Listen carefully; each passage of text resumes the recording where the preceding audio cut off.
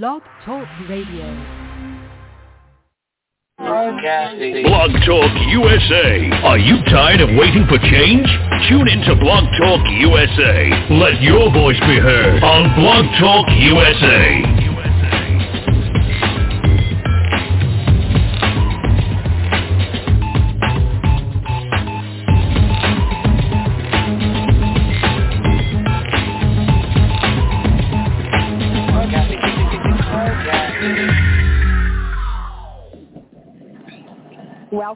Welcome, everyone.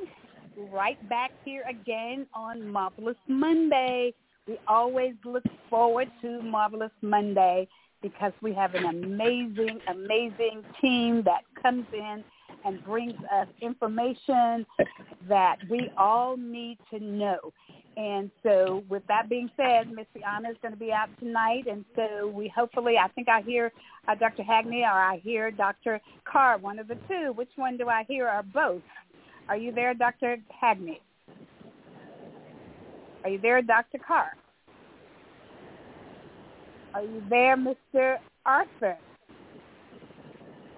I know I hear somebody there. Madam McKellar, it's me. I'm waiting on y'all. I see. Okay. Well, good evening, Miss Yolanda. Miss Yolanda and I have just had an amazing day. We've been out there working really hard trying to get the restaurant open, A Taste of North Delight 2. And, boy, we're on our way. And let me just tell you that people are calling in and asking to utilize the space, and we have not even advertised. We have not even opened. We have opened because we have everything. The ballroom is ready. The restaurant is ready. The bar area is ready, and we're still working on the commercial kitchen. So with that being said, if you need to rent the ballroom in the space, we have people that rent it all the way up till December. And so it's just amazing how word of mouth, which I understand quite well, word of mouth is the best form of advertisement because that is how we have gotten all of these events. We have already had 2 events in our ballroom, and now we're working toward many, many more. So with that being said, how are you, Miss Yolanda? I'm glad you're on because I don't think the team is here yet. Let's see. And let me send them a message out to tell them they need to get to work because it's time to talk about what's going on in America, in Texas, and the world. And I'm going to kick off, if Dr. Hagney is not there, we want to talk a little bit about the anti-science movement that is in this country. Now, we have physicians and nurses and medical personnel that have gone to school from 4 years all the way to 15 years. Even Dr. Hagney can tell you he's a pharmacist, a PharmD, he has a doctorate in pharmacology, and it took a lot of years in order to acquire that. I have a doctorate degree in nursing. It took a lot of years to acquire those. But now it just looks like that we're on an anti-science campaign out there where people are not respecting the knowledge of our scientists, our nuclear physicists, and all of these people who have prepared themselves academically and have studied science, have studied bacteria, have studied viruses, have studied all of that under the microscope for years. I believe they know a little bit about that. And so for those people who sit in elected offices that are not medical people, we need to listen to our scientists. We need to listen to our physicians. We need to listen to our nurses and those people who have studied and prepared themselves so that they can provide that knowledge and information that we need out there in the world so that we can keep our citizens safe. So with that being said, let's see, do we have anybody that have come on yet? Any of the let me send them a message out there to tell them they need to get to work because I'm sitting here waiting for them to join in. Dr. Hagney, are you there yet? I'm sending them a message right now to join in. We are on duty. Marvelous Monday is on duty, so join in so that we can have a discussion on what is going on in this world. We know that we wanted to talk a little bit about Texas, our great state of Texas, and what went on in Austin, Texas. We know that there was an impeachment trial going on in regards to what's his name, Paxton. Yes, Paxton. He was removed from his position as Attorney General, and there were charges brought up on him by whistleblowers, by the people who worked hand in hand with him every single day there in Austin. 3 of them brought charges up against him for the wrongdoings that he was accused of. And then, of course, that went through a trial. And, well, let me back up. So they brought charges against him, and he paid them off for $3 million. And then he wanted the state of Texas, the taxpayers, to pay that. Rather than him paying that, he wants to be paid back the $3 million that he had to give to the 3 people that worked closely hand in hand with him in the state of Texas, Austin, Texas to be exact. And so he wanted. So with that being said, that's how the state charge came up before the grand. They brought it before the grand jury. The grand jury saw evidence, and if you understand and know about the grand jury and how that works, the cases don't come before the court system unless you have the grand jury that takes a look at it and sees all the evidence. And once they see all the evidence, then they decide, okay, well, there is all these evidence, so yes, we are going to. Hello, excuse me, is one of the team members there? Yeah, how you doing? I'm good. How are you doing? You're 7 minutes late. Yeah, I was. I did 3 press conferences today, and so. Oh wow! Very good. Yeah, very well. So I'm just now settling kind of in. Settling down. Well, speaking of that, on tomorrow, I will be interviewed and photographed by the New York Times. So yes, I've already been interviewed once by them, and they're in the city to take photographs of me. We'll be in the Rose Garden tomorrow. We'll be on my land on tomorrow to take photographs there. So you're gonna need is there any attaché work to be done? The attaché work to be done. Okay, I get that. I get it. I was just to switch gears back again. I was the listeners that about the restaurant and the hotel is booming, and we have not even opened the doors. So the fraternities and sororities are called in to get set up for the Texas College Homecoming, which is October the 13th, that Friday night and that Saturday night, October the 13th and the 14th. That they have a big ball that Saturday night, the 14th, and put on by the Kappas are leading it, but the D9s are involved. And so they have rented the ballroom. We'll have that all beautiful for them. And then that Friday night, they will have a mixer there, and they will have all the restaurant as well as all of the ballroom. So they actually will have the entire side of the service industry part of the hotel. So you have to put it on your calendar to come on down what date is that? What date is this? Okay, the homecoming weekend is October the 13th and 14th. The Friday night is the mixer, and that's from 8 o'clock. I think it's 9 o'clock until 1 o'clock. And then, of course, the game, I believe, is during the day on that Saturday. And then that Saturday night, they will be they'll be right back again, and they'll be having a blast.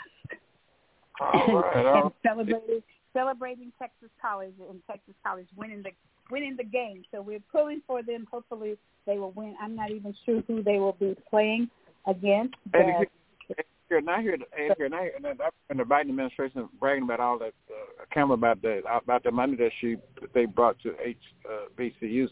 Have money trickling toward TC and some of the other schools down there? Have you noticed it? Well, you know, we gave we meaning AKA we gave Texas College.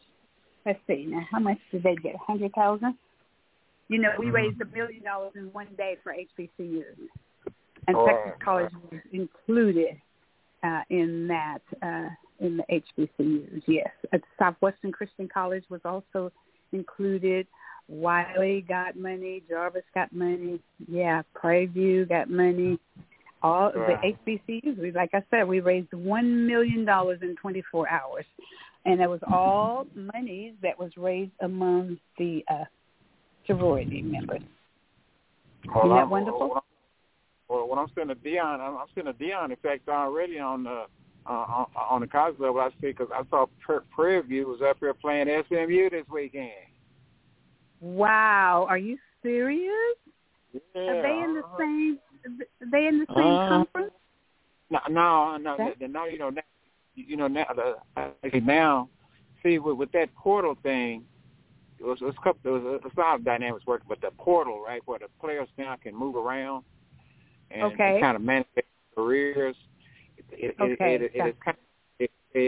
kind of a leveled out college football. In other words, equality, or what you're going to call it, between the teams. Sure. Players can move now. Now, now you're going to see, and probably in the next 10 years, you're going to see teams like Prairie View beating up on some big teams simply because, and then here's the fact. They get to get some of that money, right? By just going and playing it, they made some money. So, sure. And so that's a lot of money passed around on that football field. We got a lot of pro athletes now. Guys that couldn't get jobs in NFL stuff, they go and start now they're working in some of these HBCU as coaches now. So it's kind of like. And again, like I said, I tell folks, instead of complaining about Dion and Jackson State, you need to take it. HBCUs need to take advantage of what he left there. He did leave something, so the folks to work with. Sure. Work, that's true. I saw his interview on last night, and it was quite interesting. Quite interesting. Mm-hmm. Yeah. So he's telling his fans, hey y'all, don't get into all that right there. Don't get into all that. Don't be online, and all that stuff. Haters don't hate. Let alone, be respectful. So he's showing some leadership, and so that's kind of new leadership that you're finna see. That's going to be coming out. Because see, again, we're in a time of reveal, revelation, or reveal, whatever you want to call it. We're in a time of reveal, the information reveal. Right. So, and so basically what you're seeing Dion do is just an extension of that. It's just an extension of this moment we're in of change. Stuff changes. Power shifting. And so moral authority is see Dion working with moral authority. That's right. That's what I agree. What you see him working. So that's what I'm saying, that we as African Americans, that's what we need to always operate in that light of moral authority. Yeah. Because that's where our power is. That's where it is, y'all. Mm-hmm. Power ain't going beating up nobody. Right. That's right. So we need to lean into that, no matter what, on whatever life you're in. You need to lead into the moral authority. That's where your power is. That's good. Well, let me, Miss Yolanda just sent me the information from Texas College. So their theme is embracing our community and extending opportunities. And so their fundraiser is Texas College invites you to embrace our community and extend opportunities with your tax-deductible minimum gift of $18.94, and that's, of course, when Texas College was born. They Texas College in 1894, and so that's what they're trying to raise, $250,000. So I need to send my $18.94 to Texas College, and their campaign has been year-round, and so. They're talking about that if you want to give $250,000, you can do it in $50,000 installments, so they're busy raising. Fundraise will benefit the student scholarships, technology, endowment, and deferred maintenance. And so the gift levels for Texas College Homecoming Week is $1,000 for the gold, $500 for silver, $250 for bronze. And let me see if there's more. Yeah. So there's gold, silver, and bronze is what they're asking. So $1,500 and then $250. So and it's very levels. So if you're gold, your let's see, wall of giving recognition. So your name will be placed on their wall, and then homecoming campaign web page gold. President's annual report, Friends of the College recognition, and homecoming deluxe package. That includes 2 football game tickets, 2 football game sideline passes, and 2 lapel pins, 2 T-shirts, and 2 hats. That's what you'll get if you give $1,000. So, forward to, and I don't see who they're playing, and but I see a lot of good information, but I don't see who actually they're going to be playing football against that night. But we want to always support our HBCUs and make sure that they stay wide awake. Yeah. Hey, that's Doc back there. Doc back there. How you doing, Doc? I think. There he is, right there. Welcome home, Dr. Hagney. Hello, how you doing? I was listening to that. Yeah, I think Texas Southern is playing Rice also. Texas, they're just playing all over the place. It sort of remind me when the American with Major Baseball integrated black baseball leagues. So, good point. People need to recognize what happened then, why that happened then, and also recognize what's happening now. Right now, right. Yeah, because I want to go back to our beginning conversation and bring you in. And so, what I said is that does today's society respect the knowledge of scientists? Physicians and nurses and people like yourself who have studied science all of your life and with lots of years of education and then continuous education, because the reason that I'm asking that question is because we see a lot of changes and a lot of things happening, and it just appears that our elected officials are taking up on themselves to be the scientists that they're not, and not paying attention to those like yourself who have studied science for a long, long time. So the question that I had tonight is, do they still respect the physicians and the medical personnel, the nurses and the pharmacists and all of those people? Do they still give that same amount of respect? And now what I've always told people, Dr. Hagney, is that you have the right to ask questions of your medical caregivers. Ask questions if you don't understand. And then you also have the right to say, no, I don't want to take that treatment, or no, I don't want to take that drug, or no, I don't want to do. It's your body, and you can make that decision on how you want to guide and direct your health care. But what are your thoughts on that? Because we know that there was an article that came out talking about masks, and that the CDC, I believe, is going to embrace the discussion of saying N95s are no good, that a regular surgical mask is just as good. Did you read that article? Did you see that? Oh, yes. What's basically what's happening is go back a few years. The cost of things have taken control of the research information, research. You know, before the medical book, journals and all that in the past, before they started taking too much money from the pharmaceutical companies, the major medical journal research was respected. But when the doors open with the dollars into research, then now the research is actually being regulated by who gives you the dollar.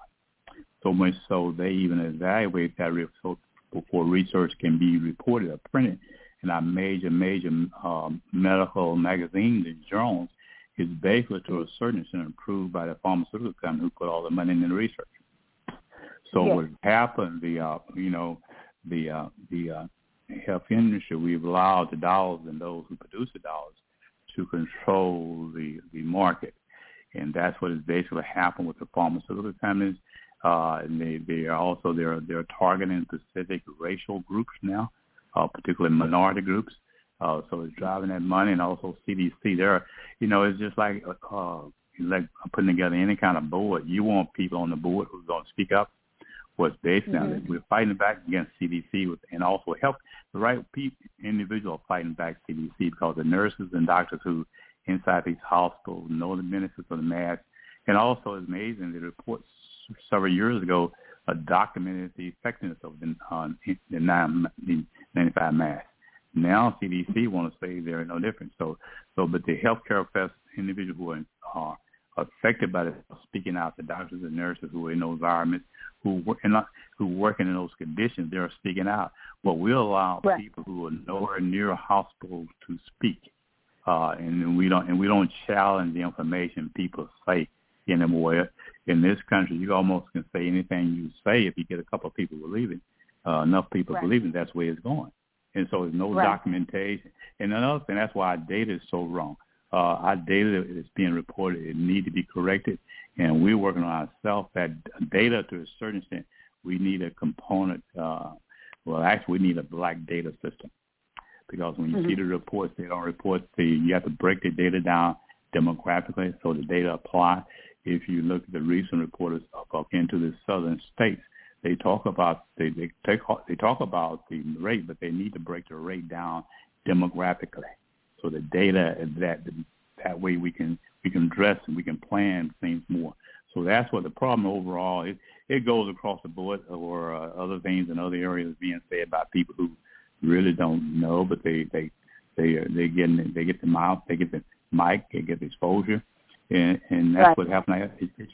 Our researchers, the mic was taken away from them, and people who make the dollars and all those, that's who people listen to. They have the mic, and so that's and I think what's going to happen, going to stabilize all that is COVID.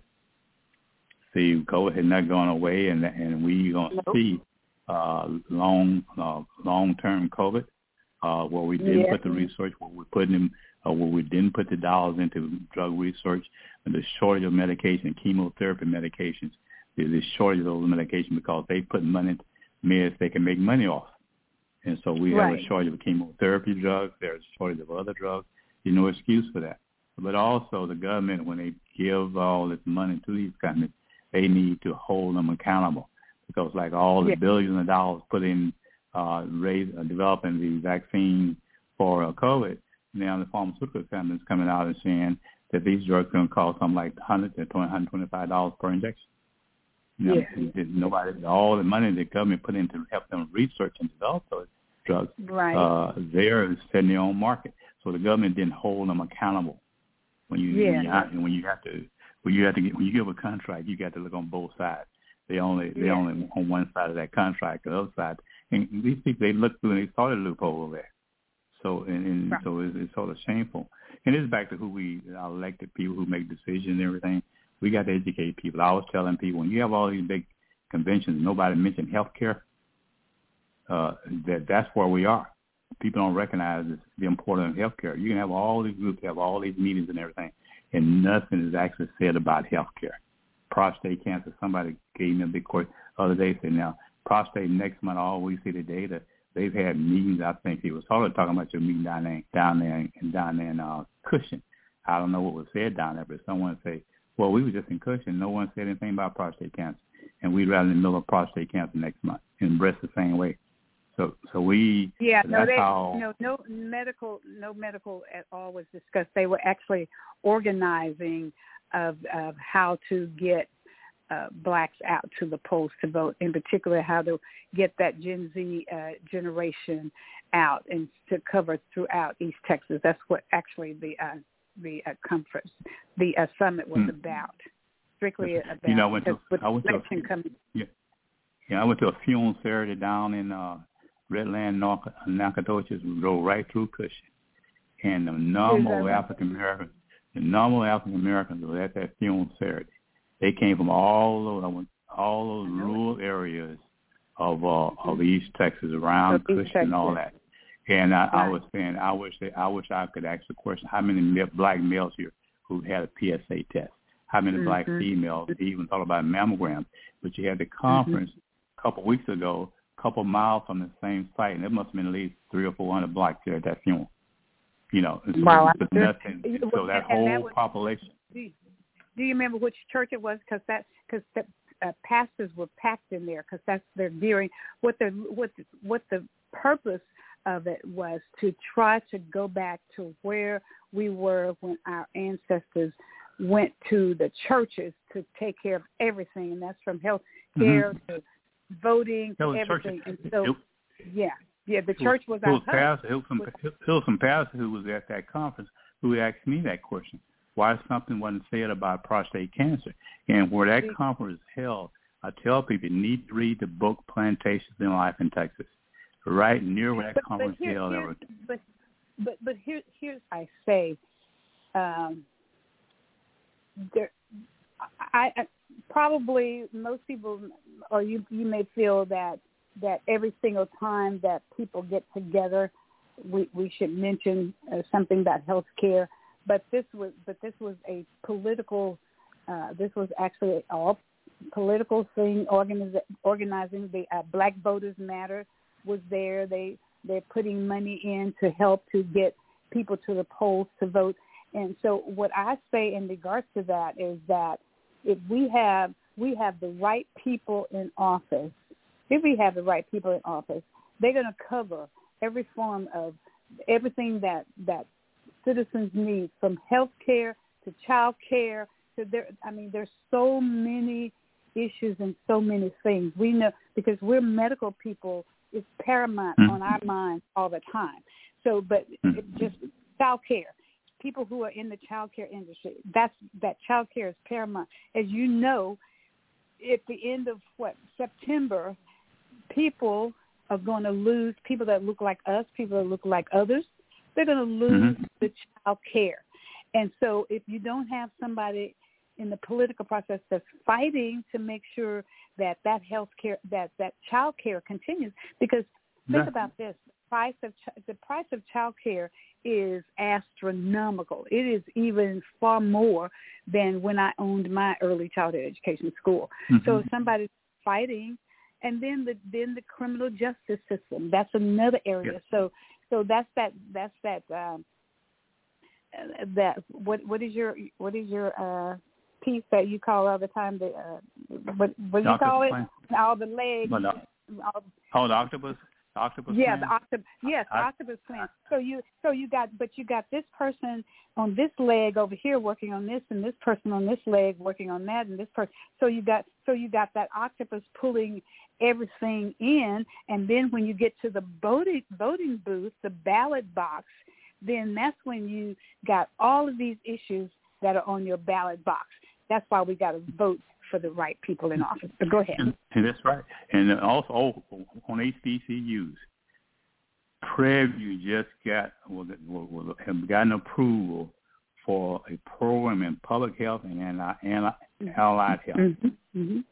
That's right. A&M, HBCU. And when you think about healthcare, and we don't know how to wash our hands when they put on masks, HBCU and HBCU, Prairie View, they should have long gotten approved. They should have long had. They have gotten approval for public health. Yeah, right. And so when you talk about Prairie View located in rural areas, that's what we need. So hope they partner with us and get that information. So that's a HBCU is recognizing health, and they're moving towards health. Right. Well, I'm going to tell you who they're partnering with. They're partnering with all of the medical centers there in Houston, Texas. That's where they're going to send the students to get their clinical training. And so, and that's the same place that the nurse. They got one of the greatest nursing programs nursing in the school. country. Yes, it's perfect time. So all of those nurses trained in Houston, Texas, at the big medical. They trained MD Anderson. It was a pleasure. I trained at MD Anderson in women's health. That is the place to be for training. You know that. And I advise them to add a rural component to the health program because the stats is showing there in Houston, all the Texas Medical Center, the healthcare into minority area in Houston is not what is being reported. St. Luke's did that report. Poverty in that area in Houston increased, but the big issue need in healthcare is rural health. Prairie View is in the rural areas. They start off a plantation. That's where Prairie View got started, off a plantation. What they need to do, add the rural health component to their public health, because that's where they need out in the area. And also with A&M, they can utilize that A&M money, which has the agriculture component in the rural area. That's right. Partner with A&M, get in these small rural areas. Why it's all those black folks there. They only come out of those rural areas for funerals. So Prairie View, I know they're going to do that, but they're right on target. But the minister that asked you that, they probably missed the speech made by the lady who just got appointed to Texas from where's she from? Michigan. She talked about all of the levels. She didn't just key in on health care. She keyed in on electing the right people so that we all can have great health care. We can all have equality in the criminal justice system. She just went down the line of those legs to cover things that we vote on in the ballot box. So let's take a look. Let's take a look right now at what just happened in Austin, Texas. Now, we had a grand jury, and we'll bring Mr. Arthur back in, but we had a grand jury that looked at the evidence on Paxton and decided on the evidence that they needed to bring that turned out, even though he's got federal charges and he's not scot-free yet, but he walked right back into his position immediately. And the people that, the whistleblowers, so to speak, are three people who worked directly with him every single day. And they were the ones who said, this guy's doing this, and this. Well, if I work hand in hand with you every single day, I'm pretty much going to know what you're doing, right? Would you say? Yes. But look, he was acquitted. And he was acquitted because his friends on the Republican side of the House, except for two of them, voted him back in. And then they said those two that voted that he should be removed, they are going to already put somebody together, put lots of money in their coffers so that they can beat those two Republicans that voted that he should be impeached. Did you get in on that, Arthur? Arthur? Yeah, the Republican crime family. But they want to deter and take Trump out of the hot seat, take the Democrats Paxton out of the hot seat, and then Go ahead. It's one of those opportunities, if the Democrats can seize it and frame this issue, this is obvious criminality and cronyism and so forth and so on. You know, so we need to name this what this is, right? And I keep trying to tell y'all, this, you know, fascism is racism with money. Yes, it is. That's what it is. The only difference is we got money. Fascism got political power attached. That's what this is right here. That right there, what they just did, they just right in your face told you to watch the end of the trial, the man guilty, but we're not going to kick him out, you know, because he won ours, you know, and so, you know, and they mad at the Republicans in the House for bringing it up. Exactly. So you know, that's who we dealing with. That's who we dealing with. So we need to understand that. Quit acting like these are normal folks. Right, and I'm telling you something weird. Okay, you know, he didn't got impeached everything. I went to a Friendship West Sunday for church, and I got a chance to talk with a pastor there this Sunday, and I got a chance to talk to Colin Ari, and he didn't come to speak to our congregation. He just came to church where it was. So I got a chance to talk to him. Huh? He came to campaign. Yeah. Him and a couple of his aides came. But anyway, I got a chance to talk to him for a minute. Carl Sherman, and I asked him. I said, I said, now why is Carl Sherman running? He said, well, you know, I really ain't really, thought about it. I said, what's he running? What's Carl Sherman running for? For Senate. He's running for Senate. Yeah. No, I didn't know that. And I told him. He and Colin both running for the same position. And I told him, I said, Colin, I said he voted for book banning. I said, so it looked like to me somebody got him running in there against, so they have another black man running that can kind of, cipher some of your votes or something. That's what it looked like to me. I don't know, caution, no bid running for no state senate. What is that about? See, when I see folks do stuff like that right there, you know what they're doing. You know what they're doing. Mm-hmm. You know. But you're in Texas. Go ahead, Dr. But I understand. If we look at our history, you're in Texas. So if you look at Texas history, American history, there are some things in our history. Normally they wouldn't happen, but they happen in America. They happen in Texas. And so don't. I wouldn't be surprised what's happening. You'd expect that. Now, someone is acting. They want to see how much money was spent in investment. I think maybe Lieutenant Governor. Someone I heard is asking. They want to find out how much money was raised and spent over all this whole issue. See, that's the right question to ask. But I'm not surprised. That's what we were talking about earlier. The issues that really affects in Texas, we're not addressing. And so we ourselves, there's another local race. We ourselves will get in races when there was another black in there. Well, we may not get. So we allow people to put us in a race because we don't realize what they're doing for us, what they're doing. Oh well, now Carl, no. I'm sure Mr. Sherman realized what he's doing. Okay, he know what he's doing, and like you say, we're in Texas, and so I can see what he's doing.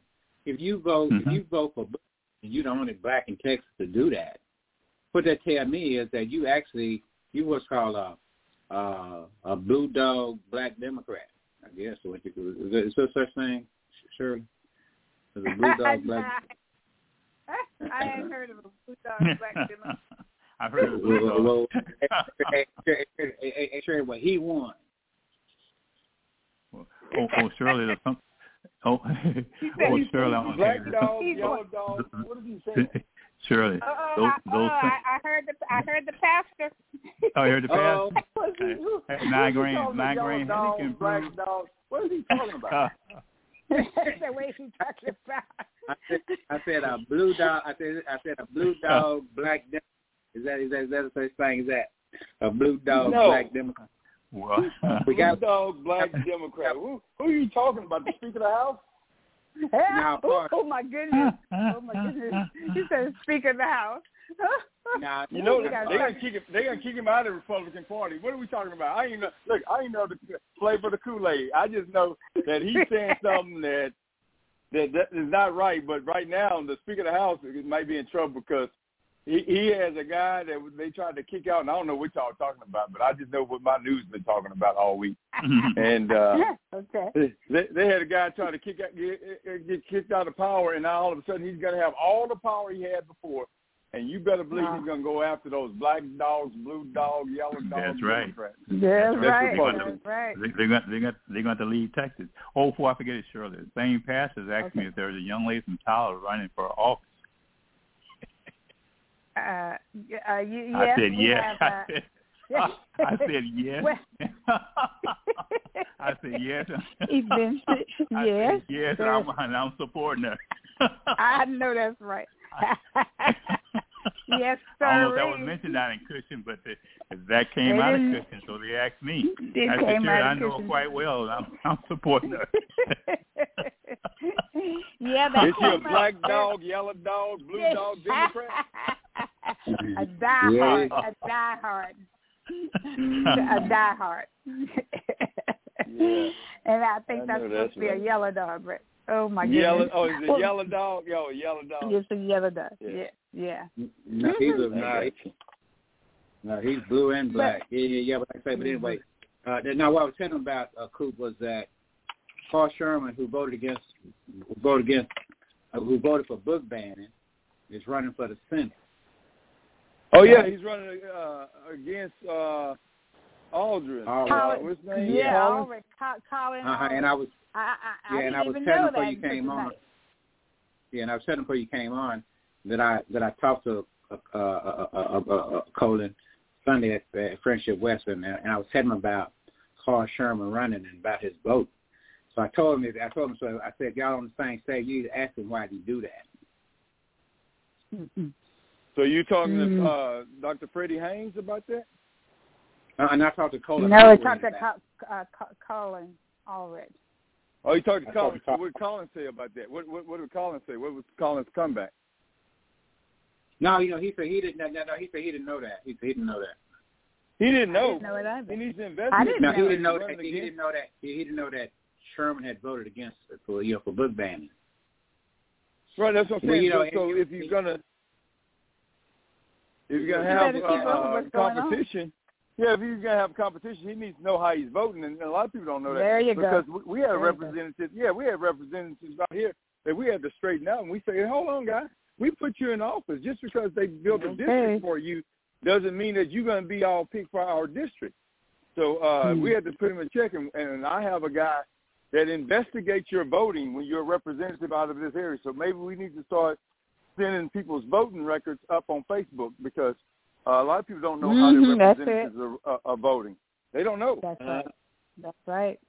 They don't know how their representatives are voting. Welcome to Virtual Hello Alice community. Good point.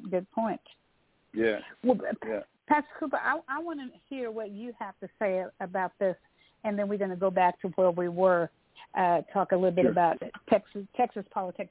But at the onset, I was telling the audience and then having a dialogue with Dr. Hagney that it just appears to me that people, American people, are losing the public trust, is losing the importance of science.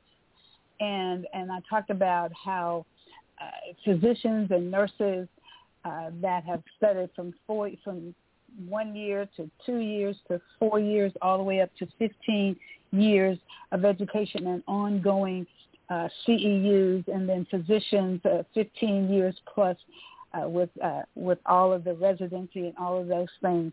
But it looks like that with the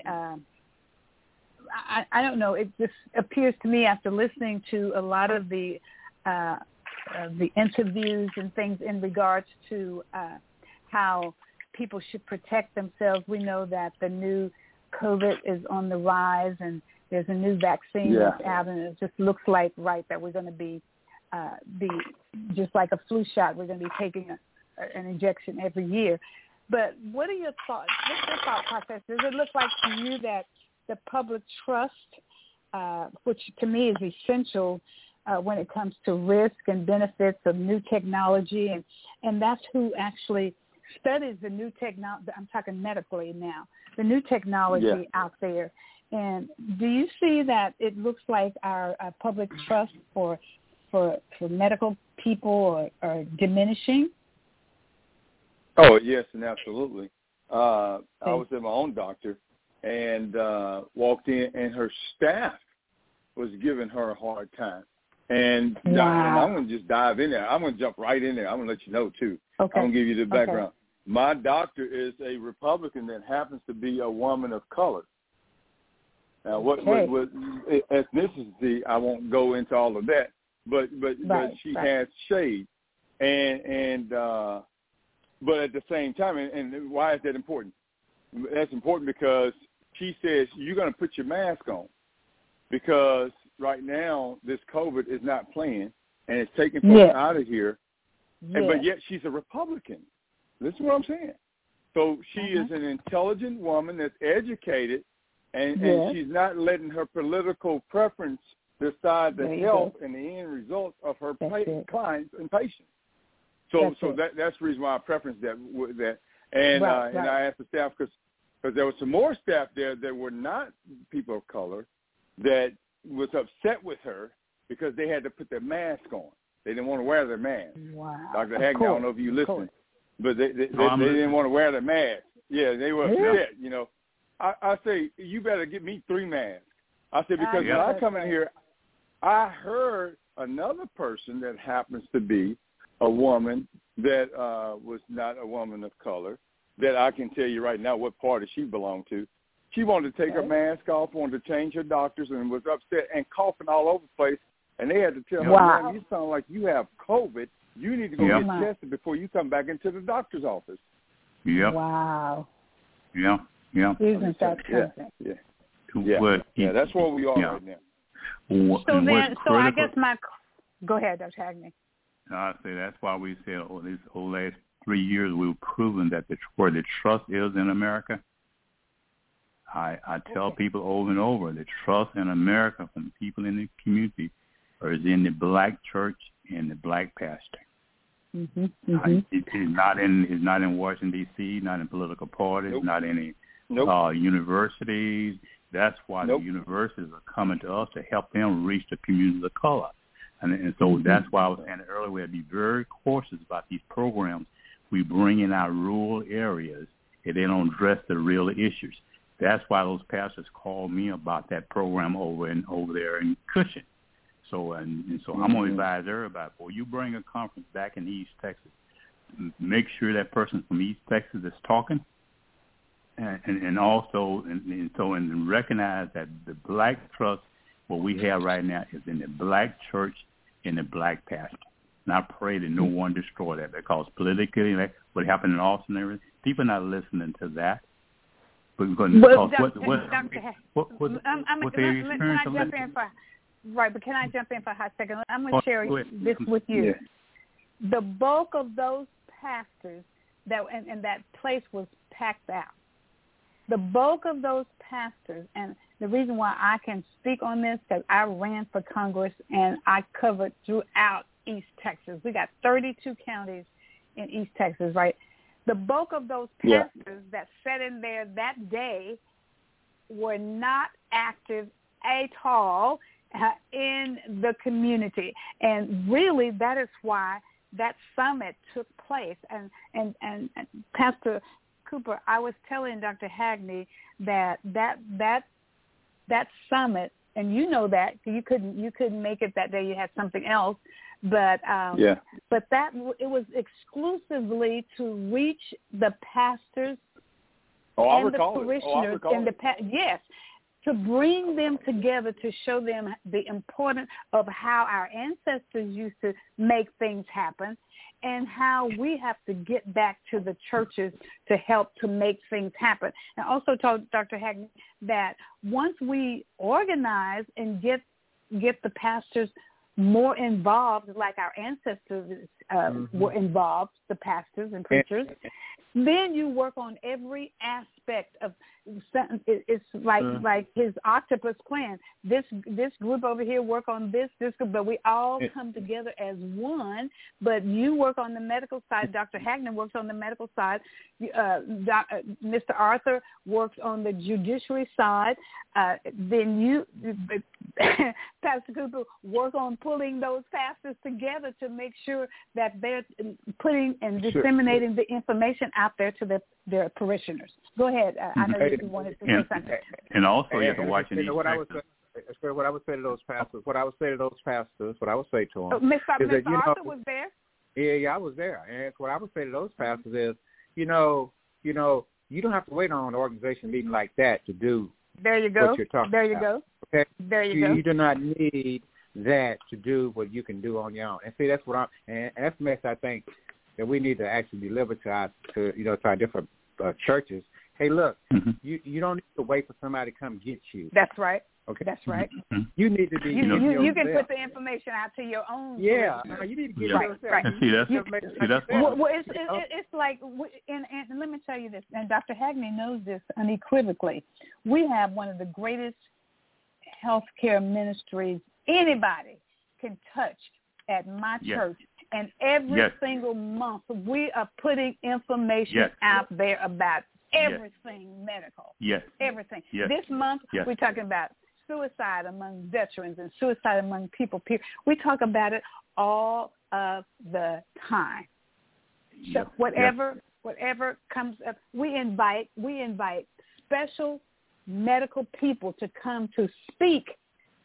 And we got, and Dr. Haddon can tell you, we got a house full of medical people. Yes. We got nurse practitioners and nurses, physical therapists, occupational therapists. We got all of that. But we invite specifically when we have events. We specifically invite. This coming Saturday is going to be the women's tea. Wow. And we'll have a female physician to come and talk about women's health. So that's why, and I'm glad you said that, Mr. Arthur, because we need to wake up the churches and not wait for somebody else to bring something to them. Right. But see, that's why we developed the church. That's why we have the church hubs. We have 18 church hubs covering 27 counties. And each one of those churches, just like churches becoming a resource center for that area. Now, we have 18. There are two others want to come on board. They're the church group down south of Cushing, want to become a church hub with us in that project. But also you have to remember the church, in East Texas, a lot of pastors are hired pastors. They're not the pastors. They come in from Dallas. They come from areas, and they do not know the community. So when you talk about black churches, you say, but their parishioners know. But there's a key person in there. There's a key person in there, like a head deacon or whatever like that understands. So therefore, that's where it's effective. We have several of those where the pastors are from Dallas, but the deacons and groups and other ladies, they actually know what's going on in the church. They're the one that run the operation. So we have 18 church hubs. We probably have 20 and know what's happening. Major groups are coming to us to reach the black community through our church hubs. We're doing it with prostate. They're asking us with the breast mammogram program. They're asking us with the opioid program. And so, but they know through that system, they know how it's not just going to a black church. It's going to a black church like your church, Tender Hall, that is organized and have those health ministers in there and have those healthcare professionals in there are doing what they're supposed to be doing. And then they can reach out to their health departments in their area if they don't have a healthcare ministry at their churches. There's plenty of people that are doing the work out there in the community. Some are paid people, like the health department, and then some may be 501c organizations that have something specifically that they like to work on, that they're disseminating information out there. It's like the sickle cell crisis. I mean, for a long time, nobody was capitalizing on us working to make sure that we had enough blood. We had a blood drive when was it, Dr. Hagney, last week or something, this past week or whatever. Right. So there's enough work. Yes, exactly. There's enough work for everybody, right? But you gotta organize, and then once you organize, then you can say, okay, this group worked on this group worked on this, and this group worked on that, or we join in with somebody who's already working on that particular thing. Right. And so Miss Renee Witherspoon, we're working hard with her to raise money, and more importantly, to raise blood drives, so that when somebody goes in crises, in sickle cell crisis, they'll have blood available, because that's the key that's needed in order to help through a crisis. Go ahead. But, y'all shouldn't be surprised about this, about the churches. We know the church is the hub, but attack on the church. But we also know that the Bible says the gates of hell will not prevail against the church. But there's also some more Bible when we go to 2 Thessalonians 2, that Satan will cause a falling away or apostasy before the Lord returns. Y'all, so I'm encouraged by this falling away that's taking place. The Lord is on his way back. But it doesn't mean that we stop working and stop warning. And in Ezekiel 33:1, we have to sound the alarm, or there's blood on our hands. And a lot of people say, Pastor McKellar is the pastor, but Dr. Shirley McKellar has a louder alarm. So we all are called to be disciples. So she doesn't have to be an evangelist, pastor, prophet in order to sound the alarm. You have the horn, and that's his radio show. 3 million people listen. So whereas he may have had thousands in the pulpit on Sundays, we got millions on Mondays. And so we're sounding the alarm, and blood would not be on our hand, and we're letting the church know that they need to wake up, because they're the hub, they're the center, they're the focus, and it also means they're the focus and center of attack. And I preached this about 1.5 years ago. If you're not on track, you're not under attack. But it's when you're on track that you become attacked. And so I believe that we're on track on this radio show, because, as I always say, we are the news. And if you want to hear the real news, these folks is out there that think that they're blue, black Democrats or whatever they are, don't understand that we're going to continue to fight the good fight. Right. There you go. I'm encouraged. Very good. I'm encouraged. Good point. And me as well. Very, very good. Very good.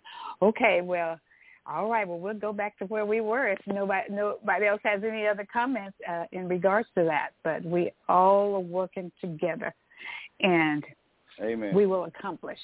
So let's go back to Texas.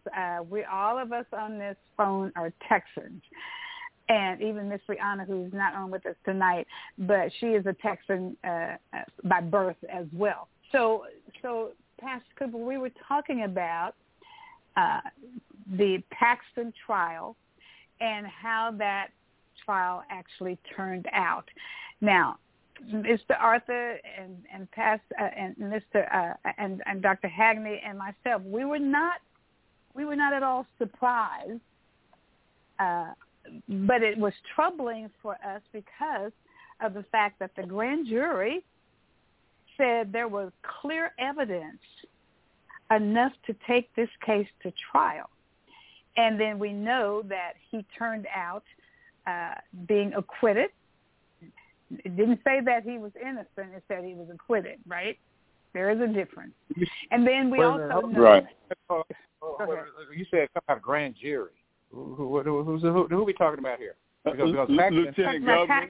The grand jury was Lieutenant Governor. No, that wasn't no grand wizard. No, that's a Lieutenant Governor. No.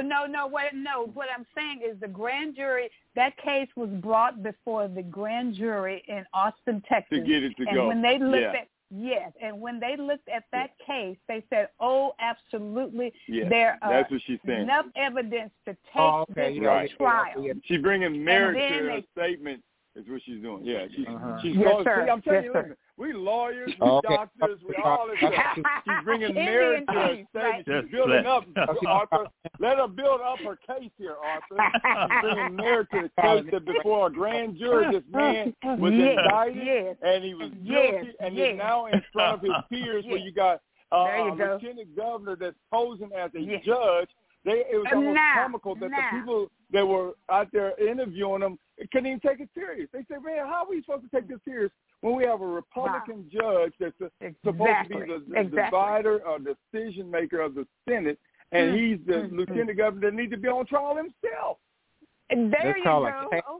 It's called a kangaroo court. Kangaroo court. I know that's the truth. But with a whole lot of roux. With a whole lot of roux in it. Okay. Barbara Jordan, Dr. Barbara Jordan, my professor from Lamar University, by way of, I guess, I forget the school she was, but anyway, she would be just beside herself right now. She's probably turned over in her grave right now. There you go. I mean, I learned Texas politics from Dr. Barbara Jordan. That's all right. But she was my professor, amen. And I had to remember and recall all of the things she talked to me about. Bill, what do you say, Brother Arthur? I said, that's my girl right there. She happened when I was in there. That's your girl? Oh, yeah, that's my girl. That's my girl. She didn't know she was my girl. She didn't know she was my girl, but she was my professor because it said, who's your professor? Dr. Barbara Jordan. And I learned from her. And I didn't learn any of this stuff I saw this week. I didn't learn any of this stuff. Okay. Yes. She was amazing. And you know, that the picture on the wall down there in Austin probably turned sideways right now, or she turned her back and looked in the other direction. Amazing. My God. So much dignity, so much poise, so much intelligence. Yeah. I mean, oh my goodness. Brilliant. They didn't know that intelligence came in that shade of black. Mm-hmm. Oh, I did. Yep. Were you serious? Yeah, well, I know. They didn't know that intelligence. Oh, you said they did not know. Yeah. They did not know. Yeah, they did not know. I got you. That form of intelligence can be that shade or that female. And then look at the time period this was in. I mean, look how many years ago that was. I mean, even today, she would be an icon and a fresher breath of fresh air, and she'd be the light in a dark place in that Senate right now today. Mm-hmm. Mm-hmm. You know, there was a female researcher that was involved, I think, in Moderna. That was involved with the development of this vaccine. This vaccine is moving to other areas where we can use it. We need to keep an eye on her. Again, she's a young black female. I saw her. Yes, I saw her. Yes. I'm not calling her name now. I know, right? She's a Barbara Jordan of our medical research that we were talking earlier about, where all the research is going and everything. She's a black female. We need to keep an eye on because that work she's doing is moving to other areas. They're developing other vaccines in other areas. And so she's another Barbara Jordan. So we've been blessed all the way through. And God is raising a lot of young people up now, black people up now, in a lot of these areas they're paving the way for the future. Well, you know, the last female that actually developed the vaccine for Pfizer was a black female. You do know that, right? Yep. Right. Mm-hmm. Let me tell you what. We have some brilliant. Was that Corbett? I just Googled. Was it Corbett? I forgot what her last name was. I can't get her name. I'm sorry. I can't either. Let's see. An African American praised as key scientist behind COVID-19 vaccine, National Urban League. It's Corbett. Young lady, early. Mm-hmm. What? Yep. K-I-Z-Z-M-E-K-I. Yeah, exactly. That's right. That's exactly right. That's her. Kids. That's her. Uh-huh. That's her. That's the one. That's right. Yeah, she was on. They did some major interviews on her because, like I say, you know, she was the main. That's back what we need to understand. A black woman created this vaccine, and so you know we need to understand. Right. Well, I get that. I get it, Mr. Arthur. I get it. I'm tracking. I get you. Mm-hmm. I know where you're going. Yeah, and they did. You're right, Dr. McKellar. They call her Kizzy for short. Yeah. Mm-hmm. That's right. Yeah. Call her Kizzy for short. Yeah. Mm-hmm. Yeah, she's a pretty face too. Brilliant. You see Brilliant. a picture? Yeah. Yeah. Make a doc make an old man wish for younger days. Yeah. There you go. You know what? Look at him showing that now. And this radio show is brought to you by a taste of I can't even get it out. A taste of Southern delight. got to shut him down, don't you? Man, that's why I rushed to the airway just for him, man. Exactly. My goodness. You have to. Yeah, my brother. He gets out of order when you're not around. Yeah, we sure miss you, man. Like, I ain't even felt the need to get out of control, but now that you're back. He said didn't feel the need to get out of control. Oh my God. Now he does. He gets. Listen, let me tell you something. When we're in public together, he gets out of control, and he has everybody jumping. They're on pins and needles when we show up together. They say, "Oh no, not the both of them together." Oh my goodness. Oh yeah. He has double trouble, huh? Double trouble. Double trouble. They go the other way when they see us coming. Okay, yeah, so let's take a look. Go ahead, I'm sorry. No, I was saying, yeah, but we still caught up with them. So, yeah, they went away. Absolutely. Mm-hmm. And we helped them out because we put them on the straight and narrow because they and the positions that these folks hold, these are key positions, and we must be our brother's keepers. And that's even with Brother Sherman or whoever's running for office. We are to check them in private so they don't get checked in public. That's right. Mm-hmm. Yeah. So when I see him, I'm going to ask him. I'm brother's keeper. Yeah, you got to ask him. Both the banned books. Oh, yeah. I'm going to ask him because, he was the mouthpiece for Lee. What's his name that ran for Attorney General? Lee Merritt. Mm-hmm. Yeah. He was the mouthpiece when he couldn't make it because Lee was in court a lot, and so he would show up on his behalf. So if I had known really? that, I didn't realize that. I did not realize that. Yes, ma'am. He was his mouthpiece, and I think he had a formal position in that campaign. But I understand he was practicing for what he's about to do. Yeah. Is Sherman an attorney? No, he's a preacher. I think he's a reverend. And what is it? He's a reverend. I don't know. I don't know what he is. Okay. Well, Dr. Carr said to let you guys know he's putting out a few fires, and he thought he could come on at 9, but he's still doing a little work. So we understand putting out fires. Oh yeah. Well, we started a few. We started a few. We started a few tonight. Yeah. I love it. Yeah. Except we want these to burn on, right? We want them to burn on. Or burn out. Whatever they want to do. Yeah. There you go. No. I like to think of us. We are the light. We're the light. We're not. Light of we're the the world. light. Yeah, we're the light. Well, a fire is light. It's very bright too. Carl, it's hot too. Representative Carlos Sherman is a pastor at the Church of Christ, senior pastor of Church of Christ. Really? Yeah. Oh, wait a minute. Which person? Sherman. Yes. You're talking about the mayor Carl over Sherman. there. Oh, yes. I knew he was. No, he's a representative. Y'all talking about Carl Sherman is running for U.S. Senate, right? State representative. Mm-hmm. He's a state representative. Right, but I didn't know. I did not know he was running for. I did not know that. Senate. Yes. Wow. Hey, Mike. Hey, Mike. Now I got an idea of who them pastors were talking about. Where they told that they love to vote for you, but. Yeah. Wow. Yeah. But I tell you what, with all this stuff with Paxton and all this stuff, man, now I see why that other guy I won't name that was president said that used to be Democrat that ran as a Republican.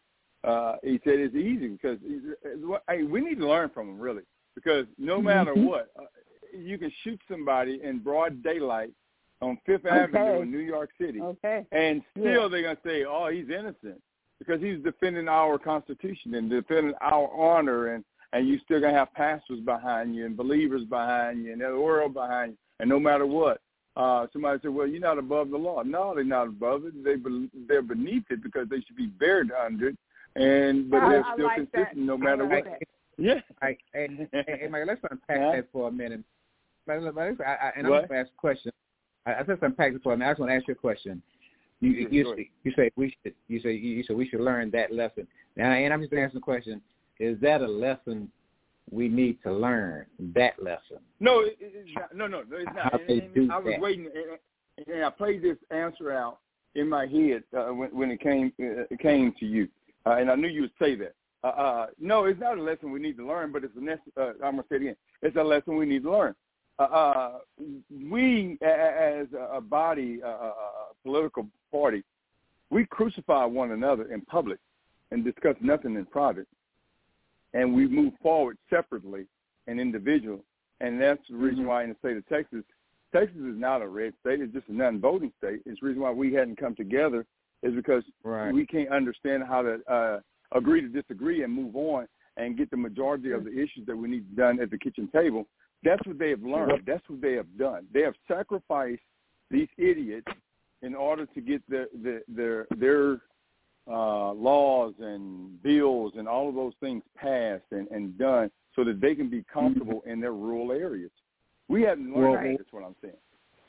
Well, okay. Well, what I see them doing, I don't see no unity. I see a bunch of crab. Yeah. Well, no. That's unity. All it took was 21 votes. All it took was 20. I was ready for you tonight. I ran to this phone tonight. No, all they needed was 21 votes, and they did not vote against that man. That's right. They voted him in. They kept him there, and now you got a crooked guy. No, and what that proves is that they are willing to do whatever it takes to hold on to the corrupt system that they have. Okay, and all I'm saying is that there's no moral authority in that anywhere. Absolutely that's correct. Thank you. That's right. And I'm just saying, being the people that we are, and this is my opinion, I don't think that would work for us. I don't spirit would I didn't say it would tolerate work for us. I didn't say that we have to throw out the voice of moral authority. I'm just saying that we have to understand. I'm going to give you an example. Come on, I'm going to say it tonight. I'm going to say it. Because in our party, there are folks that say one thing in public and then vote another way in private because they don't like gay people, and they're in the party. I'm just saying, well, I can't stand for that. I'm not going to do that. We got too much of this going on right now, and it's all churches that's divided. It's all people that's divided. It's all leaders that's divided. And so, for this, broaden your. I like to see. You're talking within the context of, again, a political construct of the Republican Democratic Party, and I'm saying we need to have our discussions outside of that, and form our opinions and strategies outside of that. Because if we operate strictly within that rubric, then we're just dealing with those basic algorithms that don't never get us nothing. And so that's why I'm saying, we need to operate outside of all of that because, again, they change that up. Okay, I'm not done with it. I'm saying names tonight. Okay, so I can be at the state capitol with 100 black men, and I can have a person on the stage say some stuff about private schools, charter schools, and vouchers. They're not on the same page as you and I, and Dr. McKellar and Dr. Hagney about that mindset. And so then when somebody like myself go out there, and then all of a sudden you turn a corner, you hear a conversation, well, I can't vote for this guy because of this and this and that, but they miss the bigger picture of the things that we can get done for the majority of the people of the population. You say yourself that when we do better in the minority community, the whole world and state does better. That's right. And so there you go. That's a fact. We missed that. That's a fact. That's a fact. But we can't sacrifice our individual 1 percentile of what a party or mantra or whatever political stance because of this and that, and then we get divided, split up, and we start crucifying one another. We want Barabbas instead of Jesus.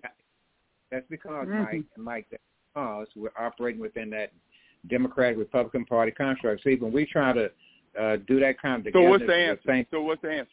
Because right now you got a Republican Party that know that this man is guilty, and yet you got 70% overwhelming folks that saying, "Hey, we're gonna put him back in office. He has more power now." And watch this. I'm a part of this because this guy by the name of Dave Phelan is from Beaumont, Texas, and I pulled on his heartstrings when there was that big issue about a year ago. You, myself, and all of us, and I forget what the topic was, but we asked him to keep the house, to close the house that Thursday, and he did, and they called him a lover of the people. And I'm not going to say the way they used to say it 50 years ago.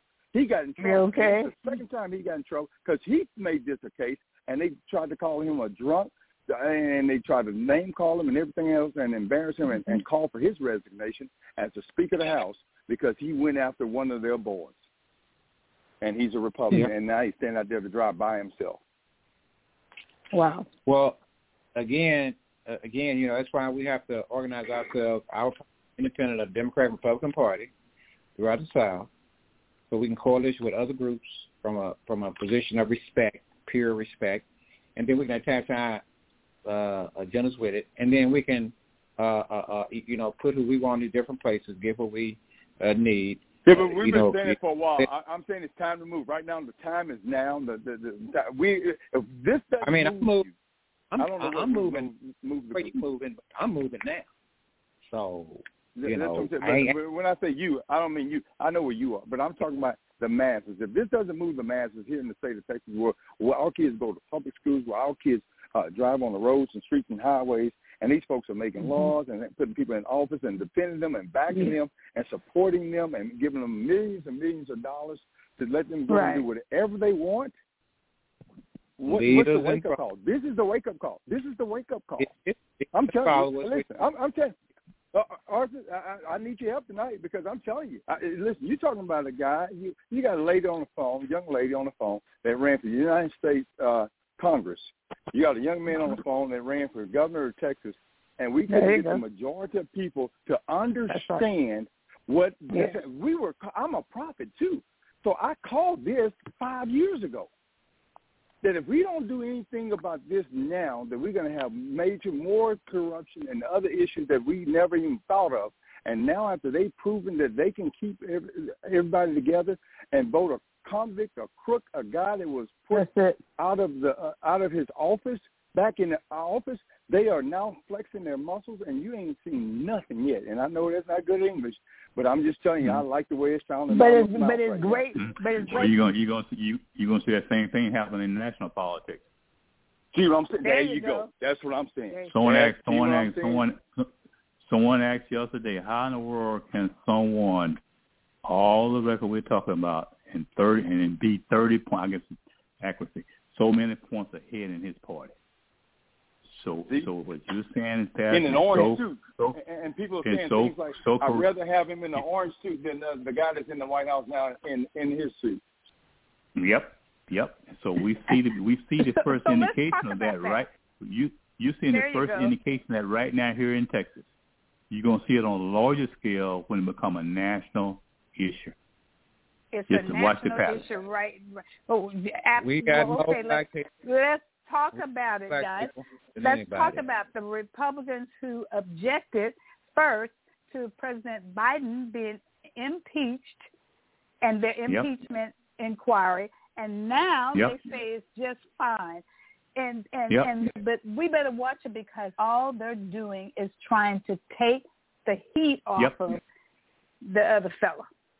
That's all. And I want you to pay attention to somebody who they have been investigating for 8 years, Hunter Biden, who has never held an office.